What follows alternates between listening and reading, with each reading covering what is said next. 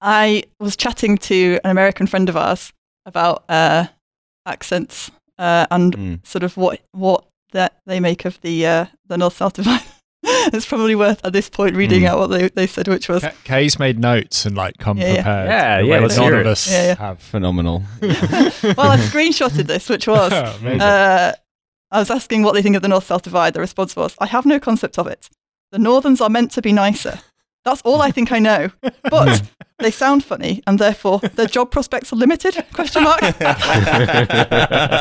It's Britain. Everyone's job prospects are limited. This has a wonderful like Victorian anthropologist field guide. Wearing a piss helmet. Taking the piss. Yeah, this is like an explorer on the Solomon Islands in the 1850s or something like that. It's nothing to do with like trying to wash away my accent, but I am notorious for like just kind of being very malleable with my accent. So like my partner's Canadian, and I remember when we first started going out, I like kind of picked up a Canadian accent. But like I remember like at Cambridge, like by the time I finished there, I'd go home and like all my friends in Derby would like take the piss out of me because they said like, oh, you know, you're really posh now, all the usual shit. But then one of my mates there, who was like, this person was not like posh, he was just like a normal person from the South, to be clear. He started like doing an impression of me, and it was literally like a Monty Python style for Yorkshireman, like, oh yeah, my day and all this. But like, I didn't know he was actually doing an impression. I was like, oh, who are you doing an impression of? And he was like you, that's how you talk. And I was like, it was this just incredibly bizarre out of body experience where I was like, do I talk? Yeah, I was going to say, because until I found out that you were from Derby, I wouldn't have picked you out as not being Southern at all. I mean, I used to talk a little bit more like this when I was growing up. Right, and like if I was in a pub in Derby around this kind, particularly if I was in a smoking area in Derby, like this is the big north-south difference I think of actually, is like, if you're in a club in the north, like everyone fucking talks in the smoking area like a lot. Horrifying. To the extent like I basically became a cigarette addict because of this, because it was just like really fun socializing. But like if I was there, I'd naturally just become more... The North, sponsored by Philip Morris. Yeah, exactly. I don't know if you found, like when you go back home... Definitely, that malleable thing, like completely like... When I ring my dad now, I still have, or my mum, like I still have a very different accent than I would have on like a phone call for work typically. Like, hiya dad, you alright? Much more like, hiya dad, you alright, how's it going? You know, like it's just a very, I would never ring a work contact.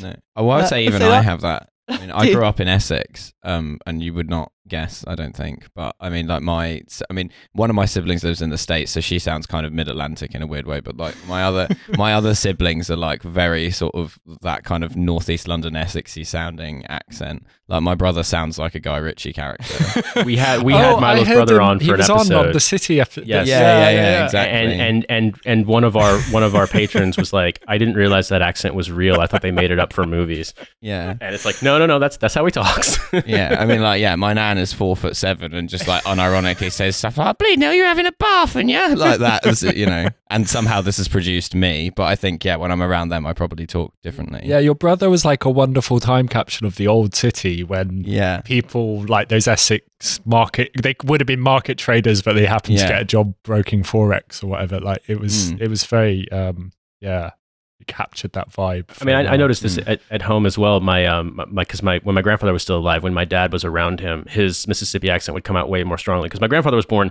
in the Mississippi Delta in like 1929, and he talked like a guy from the South. And when he was talking, like tell stories about going down at the swimming pool like that, it's very, very much like, "Oh brother, where art thou?" 100%. Right. That's what he sounded like. And that's not even really like people who are from there now. It's not quite as pronounced anymore. It's just stuff's gotten flattened over time. But I noticed that too, that I was always, you know, as a kid, you're always kind of like observing the way your parents act around their parents or around other adults. And I noticed my dad's Southern accent would come out more. And I've even noticed it when I first came here, visit here for work. I would pick up on not the accent so much as like the intonation, the way you would ask questions, for example, like, "Oh, are you going to go home after work then?" That kind of thing, kind of raising your voice at the end of a question. That's not really the way Americans talk. But the longer I've lived here, the less I do that now for some reason. I use more Britishisms, but there's also a sort of like weird defiant Americanness, I guess, where I'm just like, no, I'm going to talk like a guy from Indiana forever. And but at the same time though, I think I'm kind of, and I think Canadians too, like North Americans in general, we're kind of granted that latitude in a way because our accent is just sort of like, oh, it's just this thing that it's inscrutable perhaps, or it doesn't mark any one thing or another unless you talk like Brooklyn Guido guy, which my old landlord who I'm friends with was here for business recently.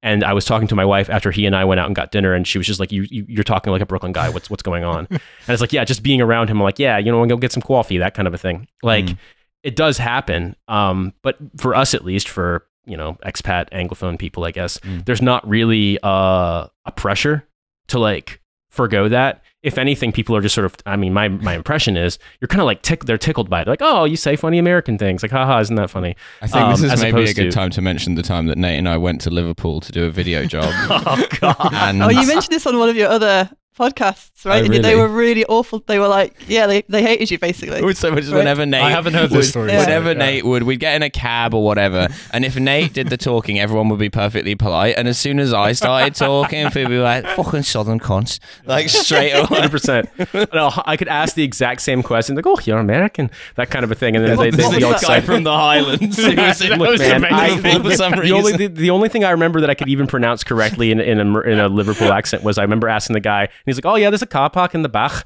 and I was just like, do you speak English? Like, but well, weird, funny that you say the do you speak English thing. So one of my good friends from uni is from Essex.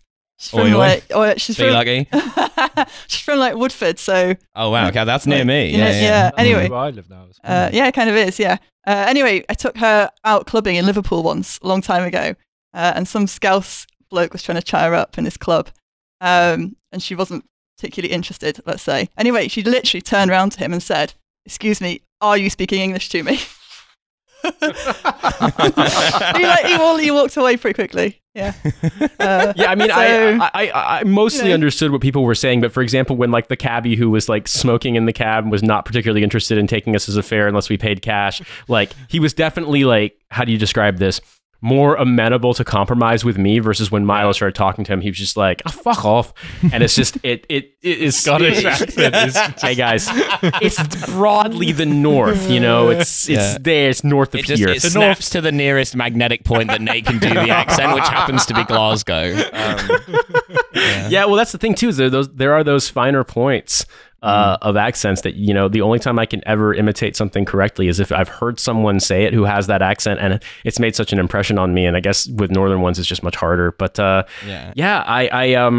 did feel like, Milo, you were kind of less welcome there than I was. And but at the same time, you were right. People, I do think that the broader stereotype was pretty true, that people were really friendly. They were perhaps chattier. It didn't seem as... Well, obviously, like London's a huge city, so people, it's like America. People, if you come and you visit the United States and be like, God, Americans are so unfriendly. I only visited Midtown Manhattan. It's like, yes, you might get that impression. But I did find that, yeah, it did seem like things were friendlier. And people that I know who are from America, for example, who have lived here, lived in the North, have said the same thing, that that culturally there are some big differences. And so I was sort of wondering. Yeah, I definitely had to get warned when I moved to London, like not to start conversations on public transport with people.